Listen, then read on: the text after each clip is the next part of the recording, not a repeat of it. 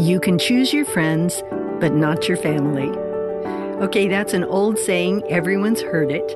But I want to ask you today, what word comes to mind for you when you think of your family?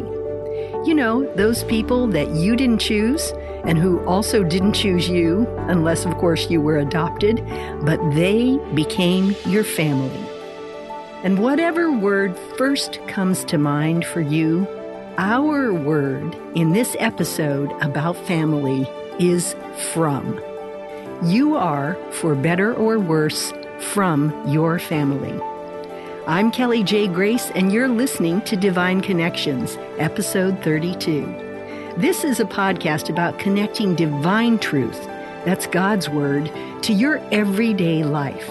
And today we're talking family, and it hardly gets more everyday than that. And this is the fourth in a 7-part series about the short but powerful words that define our relationships. You know, God set up how new families would start way back when He began the very first family by creating Eve and introducing her to Adam as his wife. Now, I think we shared in another one of these episodes from Genesis 2:24. But in that passage, it says, this is actually God speaking, and He says, "Therefore, a man shall leave his father and mother and be joined to his wife, and they shall become one flesh." Now, did you catch it? That little word there, a man shall leave. And leaving is fromness. It means that you've come from them into that place of creating a brand new family. We are all from a family. But for most of us, at some point in life, we leave our birth family to go out and start another family, even if it's just a family of one. But you know, the ties that bind us are strong. And that's often a good thing. In fact, a great thing and a real blessing. It can, however, be a problem. Because really, before we're from, we are of. And that means we have a lot of that family in us. All kinds of things like physical things, maybe being tall or having gorgeous eyes, or maybe a tendency to baldness and saggy skin. It's all there, hardwired and pre-programmed in our DNA. And you know, as kids, we often pick up from our family habits and preferences, even our political leanings and affiliations, then our thoughts about all kinds of things like what kind of tree makes the very best Christmas tree, and how you should actually celebrate certain holidays. So things large and small, big momentous things and mundane things get absorbed throughout our life at home, and they really become part of us. And we take those things with us when we go out and start a new family, but they tie us to that family that we are from. So in this series, we're looking at 7 words that define our relationships. And we started in that tightest, most inner circle of our own spiritual life and our personal relationship with God. That is kind of the centermost ring if we were diagramming this. And then we moved outward to our spouse. And then the next week outward, one more ring to our children. And now we've reached those people who are in the 4th ring of our ever-widening circle, our parents and our siblings. You know, I've known people who had absolutely terrific families, and they're very close to their siblings' families as well, even as adults. And they've got, you know, their sister and brother-in-law and all those cousins all together. They have huge holiday celebrations. They share family vacations. And, you know, they have a lot of things like that in common. And those things add a rich depth of experience for their young children. In fact, I was reading a book. I think of this as a delicious book. Every everyone who wants to have a happy family should read this book. It is called, in fact, The Secret of Happy Families by Bruce, and I think it's pronounced Feiler, Feiler. And Bruce shares the story in his book of a family that reads a letter from the patriarch of their family at the conclusion of their annual 3-day summer family gathering. And the thing about it is the letter was written over 110 years ago, and every successive generation has kept that tradition alive of gathering for a summer get together and then reading that letter. I think that's incredible. What a heritage, what a legacy, right? For kids to have heard from someone that many generations ago. And it does give a kind of cohesiveness, a we-ness about our family. This is us.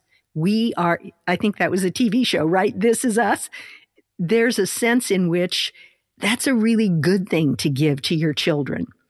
But, you know, in as many good things as there are, in a family, there can also be some things on the flip side, right? There can be a lot of pressure that comes, a lot of expectations. Those ties I mentioned earlier, they often are attached to expectations about things like where you're going to live, how you'll spend the holidays, and where you will spend them, with whom will you spend them, and then vacations.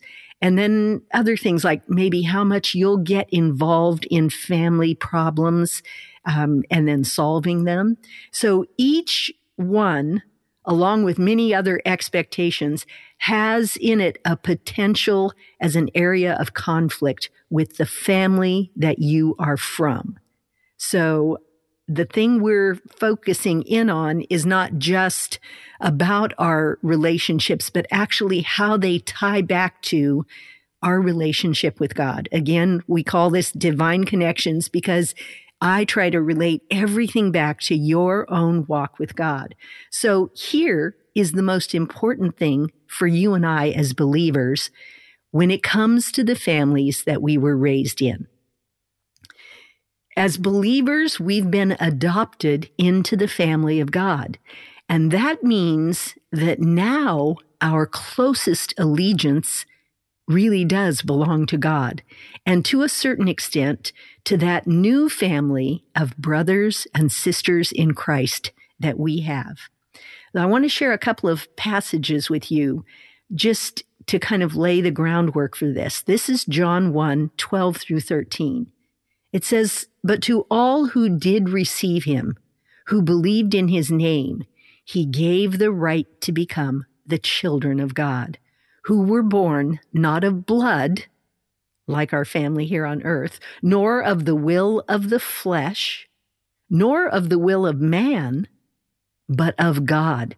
So by the will of God, you have been brought into his family. You've been given the right to be a child of God. Now, Romans 8:15 says this, "For you did not receive the spirit of slavery to fall back into fear, but you have received the spirit of adoption as sons, by whom we cry, Abba, Father." So again, that idea that we have been given the right, we've been made part of the family of God, actually by the will of God, and we've been received by adoption as sons, so we cry out to God and call him Abba, Father. Now, Jesus did not shy away from the conflict that this change might stir up in some people's lives.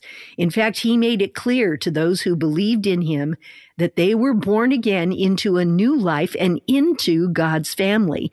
And that radical change, that transformation, that translation from the kingdom of darkness into the kingdom of his dear Son, Jesus said plainly that might separate some people from their birth families.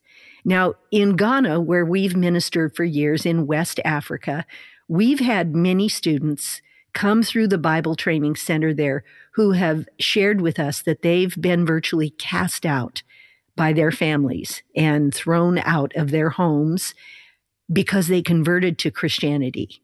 And some of them, of course, came from the northern part where there are more Muslims. And so leaving that faith and converting to Christianity costs those people many times everything, some even at the threat of their life. But others left their traditional religion there in Ghana, the different local gods and deities that they worshiped. And that also caused them to be cut off from their families of birth, the people that raised them. So it's true that as Christians, we can suffer persecution even from our own families when we put our faith in Christ and make that a priority. But thankfully, for most of us, the situation is not that drastic. It's not that dramatic. But still, the idea of making Jesus the center of, say, a Christmas celebration instead of having Santa Claus, that can spark a lot of criticism and judgment among our family, especially in the early years of us walking with God, when it's kind of new to our family and they're trying to come to grips with this change that we've made. And I will tell you, in all honesty, I think a lot of it has to do with the fact that it brings some conviction into their life, or they think we're judging them. So, and the same thing then happens, it comes up again at Easter time when maybe you don't want to have little Easter baskets and do the whole bunny thing. You want to talk about the fact that Christ has risen from the dead. And, the grandparents just don't get it or something. They think you're depriving your kids of some fun little ritual that you had as a child. So these changes that come about because we've come to faith, they can have consequences with that family that we are from. They can engender some conflict. So, as we grow closer to God and our lives and our habits conform more and more to what we discover in the scriptures, we'll sometimes find ourselves distanced from some of the family traditions that we were raised with. And that's normal, but just fair warning, it can provoke conflict as our path and our practices in life diverge away from those of our family that we are from.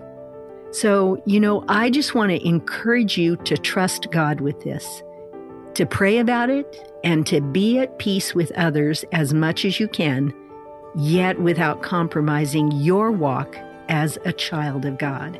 I want you to rejoice that you're part of a forever family, the family of God, and give thanks for that family that raised you, that cared for you, and honor your father and mother as much as you can without compromising, as I said, your own faith, your walk with God.